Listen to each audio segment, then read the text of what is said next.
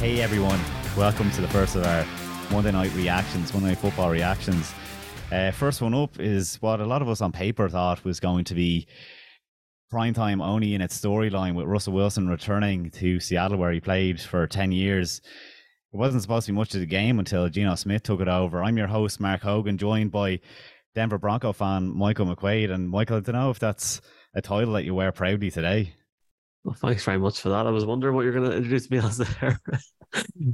Can I just first of all say for people listening to this on this podcast network, just obviously a massive welcome to you, man. It's great to have you on board. I think anybody that follows the Irish NFL community on Twitter and obviously one SBD, one Super Bowl Drive on social media will see how fantastic your work is, and it might be a number of times now in person, and I'm buzzing. I think it's gonna be a really really good season. Like, even if you've seen the video, folks, at the weekend, like the newspaper articles, that was Mark. Love the Zach Wilson thing, but definitely definitely appreciate you coming on board, and I know it's just the start of great stuff for everyone. So definitely appreciate it, man. In terms Ba- of Back in the game, Michael, would you believe it was 500 days since my first appearance on the podcast post draft 2021? I googled it today. It now was I feel 500 on bad. the, it was 500 on the dot, and I said I must bring that one up.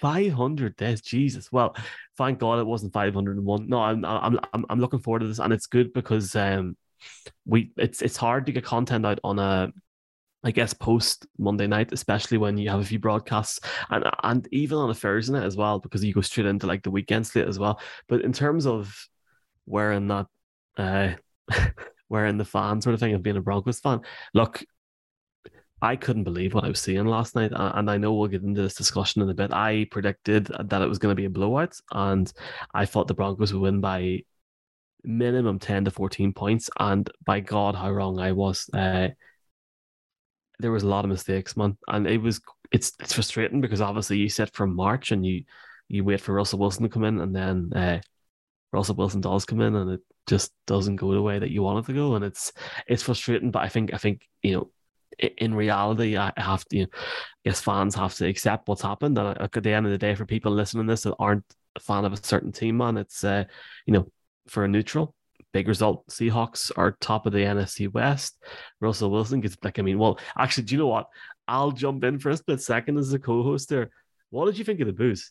I thought it was so unclassy. I mean, the man won them a Lombardi, like, what, in Yeah, no, 2014. do you know what? And I haven't paid a lot of attention to coverage today, so I don't know if this point has been made. Russell Wilson is a legend walking back into your building. What ruins the Seahawks fan base to me, and they were supposed to be known as the best fans, is when they boo him. Just like I've never looked, and this happened, what, 3-4 years ago at this point, when Andrew Luck didn't announce his retirement. His retirement was broken during a preseason game, and the fans in the stadium began to boo him on the sideline. And as much as I wish the Colts well as a neutral, at the moment, that always is in the back of my head that if they are to lose, and even last year when it was as heartbreaking as it was, I digested it for a second. I said, you know what? Those fans did that to Andrew Luck after he gave them plenty of successes. So what do I think of it? I mean, it's a scar that will remain with me for a long time when it comes to Seahawks fans. It obviously isn't all the Seahawks fans, but it's like Seattle has become known as an absolute fortress to go to. It has built up this passion, so everyone leans into it. And that's what you had the other day. It's like everyone was overwhelmed by whatever was happening last night. But when you start booing, it's like game over. You can't get caught doing that. And they have to own that now. And yeah, supremely disappointing, isn't it? Yeah, and apparently, I was talking to Colin before he came on here, and he was saying that apparently Pete Carroll was on local radio today saying it was one of the sweetest victories of his career. Somebody called it the Seattle Super Bowl on Twitter last night. But here, man, they're top of the NFC West. It couldn't have Yeah. went better for them, could it? Yeah. I had a tweet ready to go, Michael. So I didn't watch the game live. I had to watch it in the game in 40, which we'll come to in a bit because I think that's relevant, because the game in 40 doesn't really give you the same emotion that was tied to that game. But I woke up this morning ready to put out a tweet that last year's best division in football, the NFC West, had not got a single win. I had power rankings all written in pencil, but pretty much in pen, ready to go. And I see Seattle is after doing it. Low scoring game as it was, 17-16.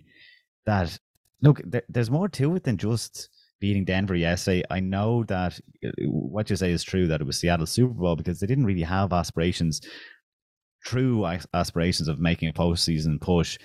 I really looked at it as a tank job with the quarterback set up. Like, look, at the end of the day, I was flying back from London last year after the Atlanta Jets game, and that was the same weekend as Geno Smith had his first start after Russell Wilson had gotten injured. And we were just talking about how bad it was, and that there's not much you can do. And now this whole offseason has genuinely played out, and they have stuck with Geno Smith and Drew Lock. I didn't see that coming at all. So when it does happen, and you're like, Geno Smith is a genuine week one starter, I'm looking at their record thinking this is an 0-16 team. And funny enough, Michael, after the game yesterday, the odds-on favorites, the Chicago Bears, the Seattle Seahawks, even the Houston Texans, Detroit Lions were close to coming off it.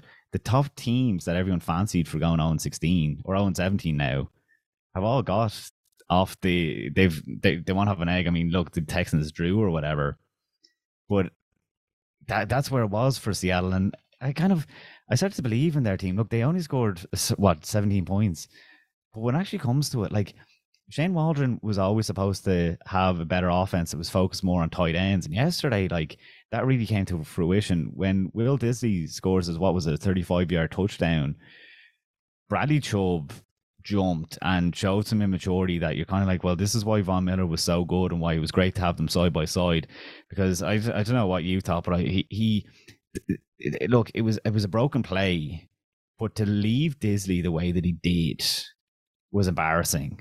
And he's just left in, like, it was picking the middle and at that point, and Will Disley has like 15 yards of space. I literally forgot about that because I was on a podcast prior to this, like it was a Broncos podcast, and I was talking about how good Bradley Chubb was towards the end of the game. He was the only Broncos player to have a sack in the game, 2 sacks, and it's obviously it's a big year for him because he's coming off an injury and a few sort of stop-start years, but I think that Disley touchdown sort of set the tone for the game because the fans were so riled up, and then Geno Smith comes out and does that. It's like, Jesus, lads, come on! Like, first drive too, and they look good in that first drive as well. So yeah, like, I think Geno looked fresh. He looked really confident. His passing numbers through his career, his passer or his completion percentage, 59.5%. For context for listeners, 65% is an average completion percentage. Yesterday he goes off, and his completion percentage is over 80%, 82.1%. Like, that's a 1-game sample size, but that is an incredible game from Geno Smith. So it shows that he clearly was up for it. Like, it was important for him, just as it was emotional for Russell Wilson to be playing that game yesterday. And obviously the media cares more about that. But there was a lot, like, Geno Smith could not have played any better than what he did when he came out yesterday. I mean, good for him, obviously. But I do think part of it, like, come on, like, obviously the flags, like, he was bailed out a few times with flags that Denver was giving away. But for one of the best, I suppose, secondaries in the NFL, like, they shouldn't be letting Geno Smith go off like that. I don't know if you watched the game in 40. I'm not sure if you've seen what he said at the end about how I can't remember the exact quote, but he was busy saying, "I'll try and get off." It. Was that yesterday? Yeah. I was wondering where that came from. It's like they wrote me off. I never wrote them back. Shelby Harris then said at the end to James Palmer on NFL Network, James Palmer was like, have you anything to say about this? No. He goes, I've only one thing to say, let's ride. And he walked away immediately. So I'd say he was a very happy man last night. Yeah, it was strange. I know you were sort of asking about the way they opened up and also with Geno Smith. Geno Smith was, frank, look, at the end of the day, the only negatives for Seattle last night were they didn't score more points. They're a team that over the last few years have relied on the run an awful lot with various different players. Last night, they only had Rashad Penny, who had 12 carries for 60 yards. So they only had an average of like 5 yards per run. And then next best rusher was Geno Smith. So he really relied heavily on that pass. So to go 23 out of 25, which going by my GCSE/leaving cert Maz is, around 80%, is class, especially when he had more touchdowns than Russell Wilson. Like, Russell Wilson had 300 odd passing yards when he had 1 touchdown. I will say, though, that the touchdown pass to Judy was class. I Yeah, really thought yeah. I thought whenever that happened, man, that they were going to pull away. Seriously, I thought, all right, this is it. This is it. This You will had a stop tweet the whole thing, and then it You had a just tweet didn't up, happen. Michael, last night that was essentially that it's been 6 years without an offense or something along those lines. And again, I woke up to Twitter thinking that I was going to read that the Broncos were after trouncing Seattle. And that was one of the first ones that I saw. Was that it? That it was kind of one of the games that you're waiting for it to take off. Like it was low scoring at the end of the day, 17-16. Was that the moment that you're like, all right, season's starting now? Ironically, I think that tweet was sent before there was a touchdown scored. I think it was like the first drive the Broncos had. Well, you had 65 yards to run. You had a good amount of time to get the tweet out. It was funny. I do think it was the first drive because it was definitely before. It just felt more like, I mean, I some of the quarterbacks that I've watched, the Broncos fan, like from Trevor Simeon to Brett Rippon, etc. You could see the difference already, regardless of the noise in the stadium. It felt like a proper sort of prime time game, one where I think a lot of people were sort of against it at the start because they thought Seattle were going to be maybe not at the level they should have been at. And look, they obviously were last night. They won the game. But when I sent that tweet, I was confident. I was confident prior to it. I thought the Broncos would smash them in the same way. I think that, and this is probably sort of going towards like wrapping up my thoughts on the game generally, to be honest with you. I think last night's not too concerning. You know, you've 170 yards combined there between Jerry Jeudy and Courtland Sutton receiving alone. Javonte Williams has got 100 yards, both receiving and rushing together. It's just trying to fix up some sort of mistakes in the defense, trying to have more pressures at the quarterback, and just trying to make sure that the game flows more. There was way too many players in the preseason that didn't play a preseason snap or barely played, and I think that needs to be addressed next year.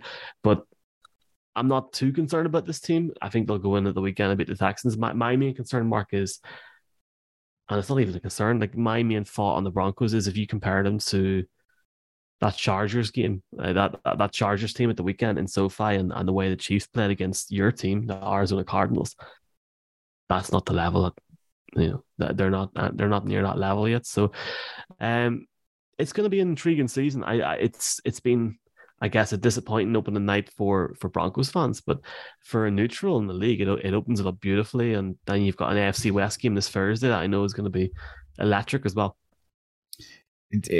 There's two strands that almost go down here when you're talking about it opening up.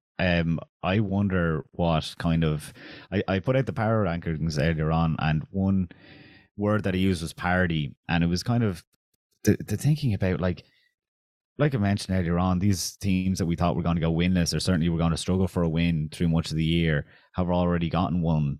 And I wonder, is the seller of the NFL going to be higher this year? I think there's a lot of teams that are way out in front of the rest. I think there's 8 elite teams and then 24 that could beat each other really. So it's going to keep everyone entertained because the 6 and 7 seed could be open up, because this wasn't the only result like this all weekend. Like the Colts should not have been tying with the Texans. The Saints should not have been almost in a blowout by the Falcons until they last minute get it back. So it's exciting for everyone because so many neutrals were not neutrals when their team was losing. And all of a sudden you're in the NFC West and you're thinking, well, the Rams and the 49ers and Cardinals are all 0-0 when they're all, or sorry, 0-1 when they're all playoff teams last year. But coming back to Denver, one concern, quotes that I would have, and it was going into the year, and I was texting Brian, actually, Irish NFL show Brian, about this only a week ago. Rookie head coaches don't just come in. Oh, some of them do, some of them don't. I mean, Matt LaFleur did in his first year. There's plenty of examples, but one tends to make the playoffs each year, and then 6 don't. There's always 8 head coaches on average. One will make the playoffs, and 6 don't. In the AFC West, you have Josh McDaniels and you have Nathaniel Hackett. It's you don't just automatically come in and, you know, make a massive impact. So in game 1, it's tough. And Nathaniel Hackett found out that last night playing against a Seattle defense that Pete Carroll is obviously in charge of.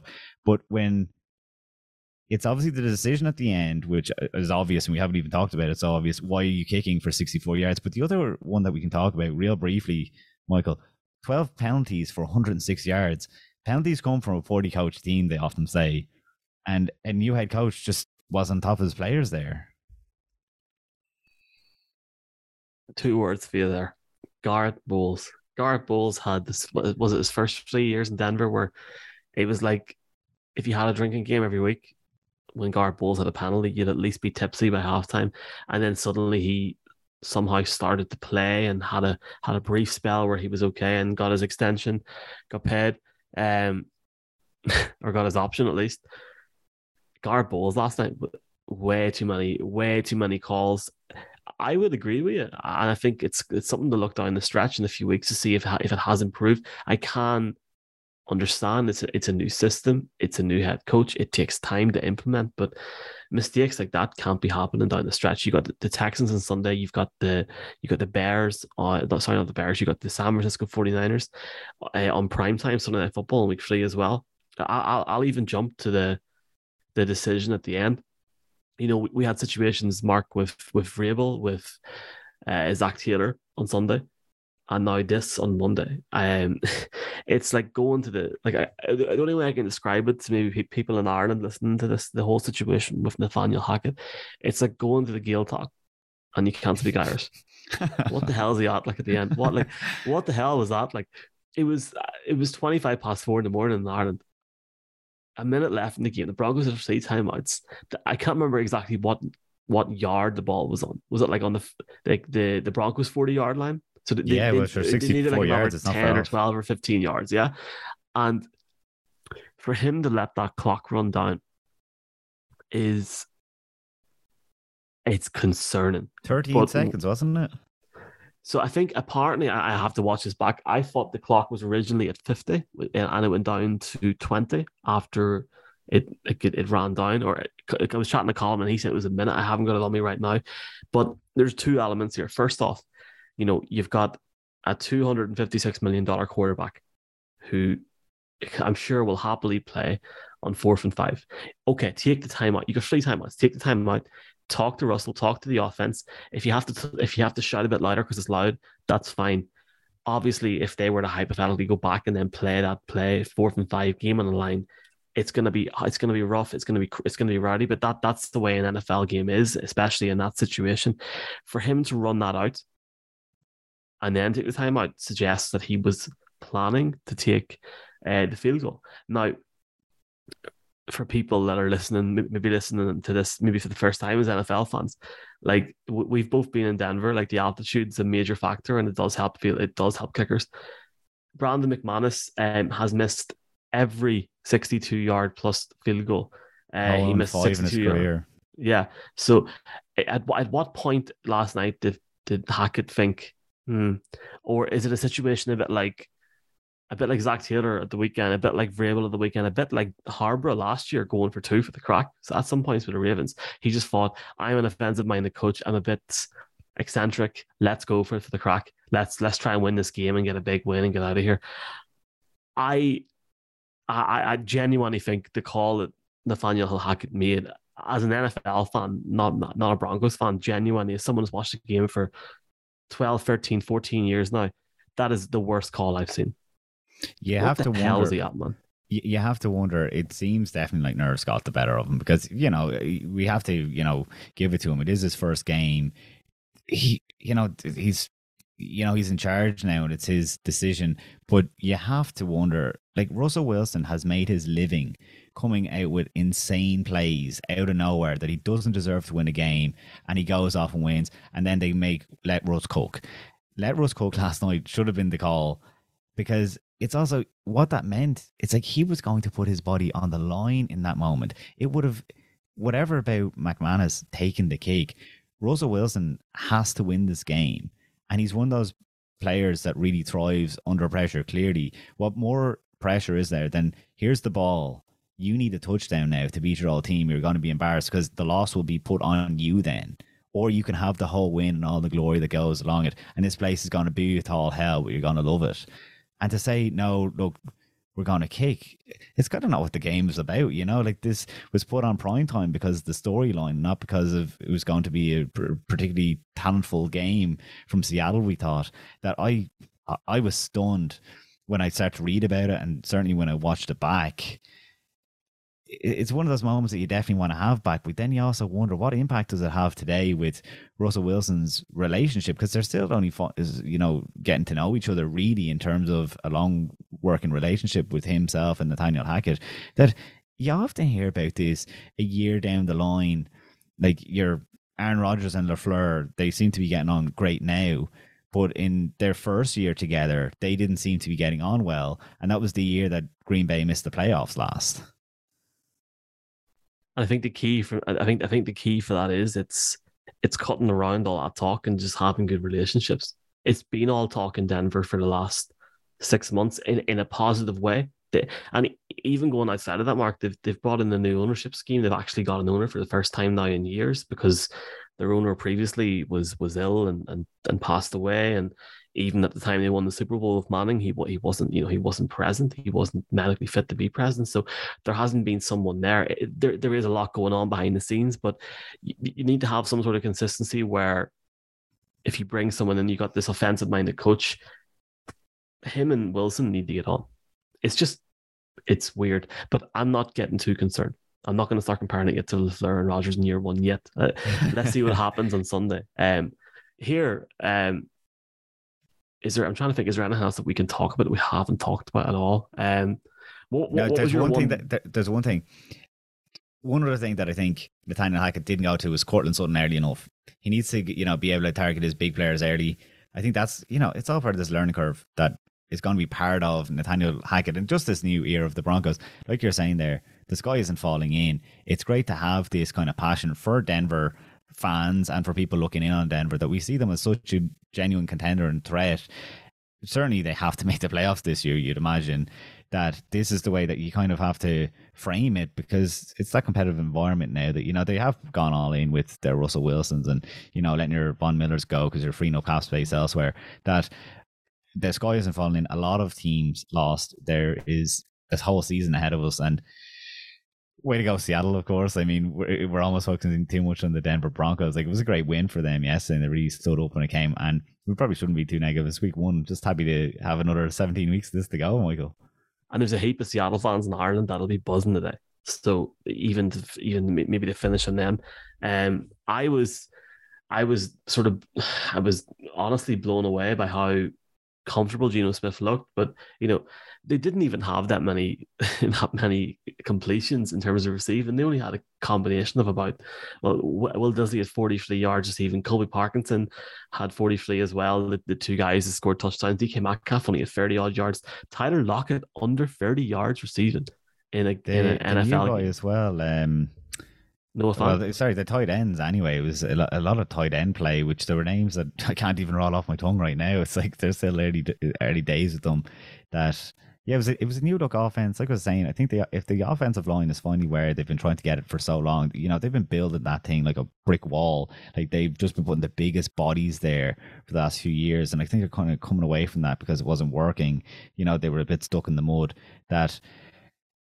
Yeah, Seattle obviously has some things to look forward to. It's an untraditional offense, but like, you saw the amount of time that Geno Smith had last night. Like, he was able to move at will, and then he was stepping up in the pocket at the right time, and that's what led to the Will Disley touchdown. Is because he stood up at the right time. Everyone thinks it's a broken play, and then he puts it over his head because the offensive line was standing up to it. So, I mean, there's definite positives there for Seattle. I mean, do I think there's suddenly a genuine threat?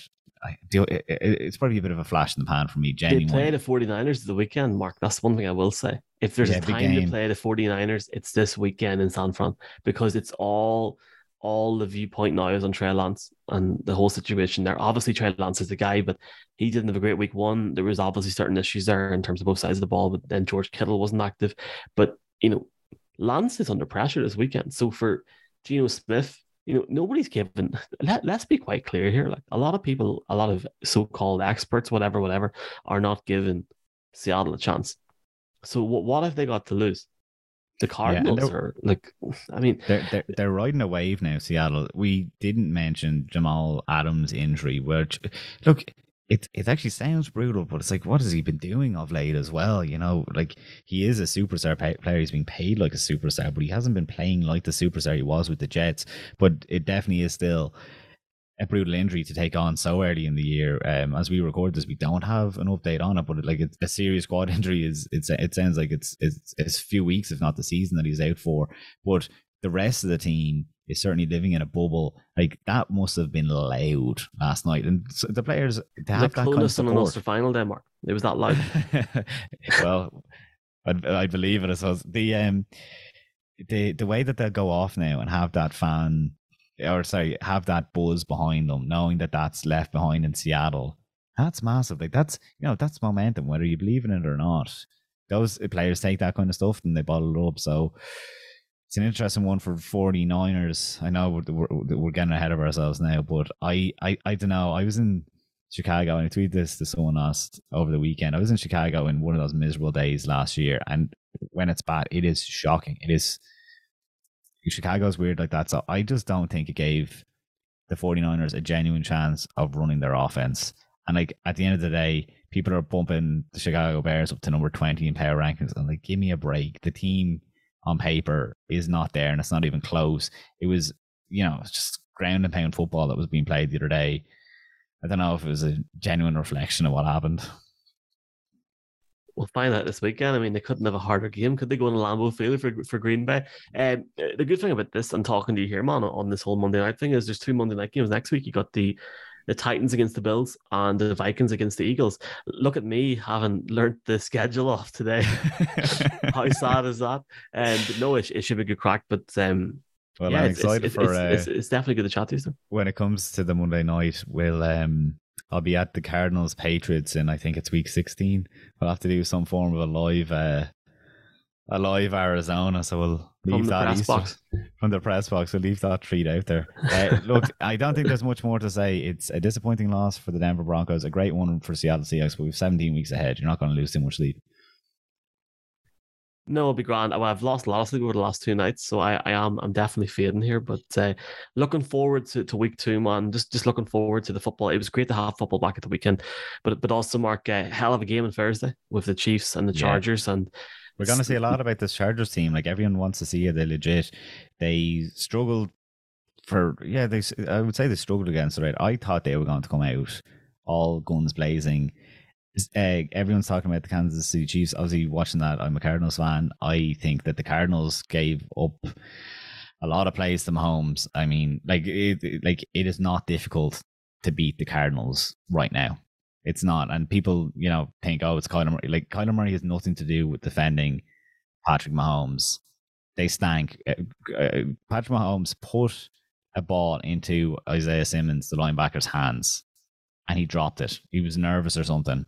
And I was thinking, like, those plays don't get picked up by NFL Network and all your, that Patrick Mahomes, he was great. He was fantastic. He was amazing. But there was also plays left out there by Arizona. A few plays at that because they were so useless. But I think the Chiefs, not that they're going to get caught napping, but they had it so easy that I hope the Chargers can bring a bit more to them. But it's going to be a fantastic, fantastic game. And I'm really looking forward to listening to the two boys now. Michaels, after moving over to the Thursday night slot. Should be a good crack on Thursday. No, here's there. It's gonna be a crack. I don't want to give away my pick, but I do think Justin Herbert balls out on Thursday night. Let's see what happens. I hope so. I honestly couldn't give you a pick right now. I think it's amazing. We'll leave it there until next week when we'll have the 2 Monday night games, or on Tuesday we'll have those. We'll talk to you then. Thanks a million, man. Chat soon.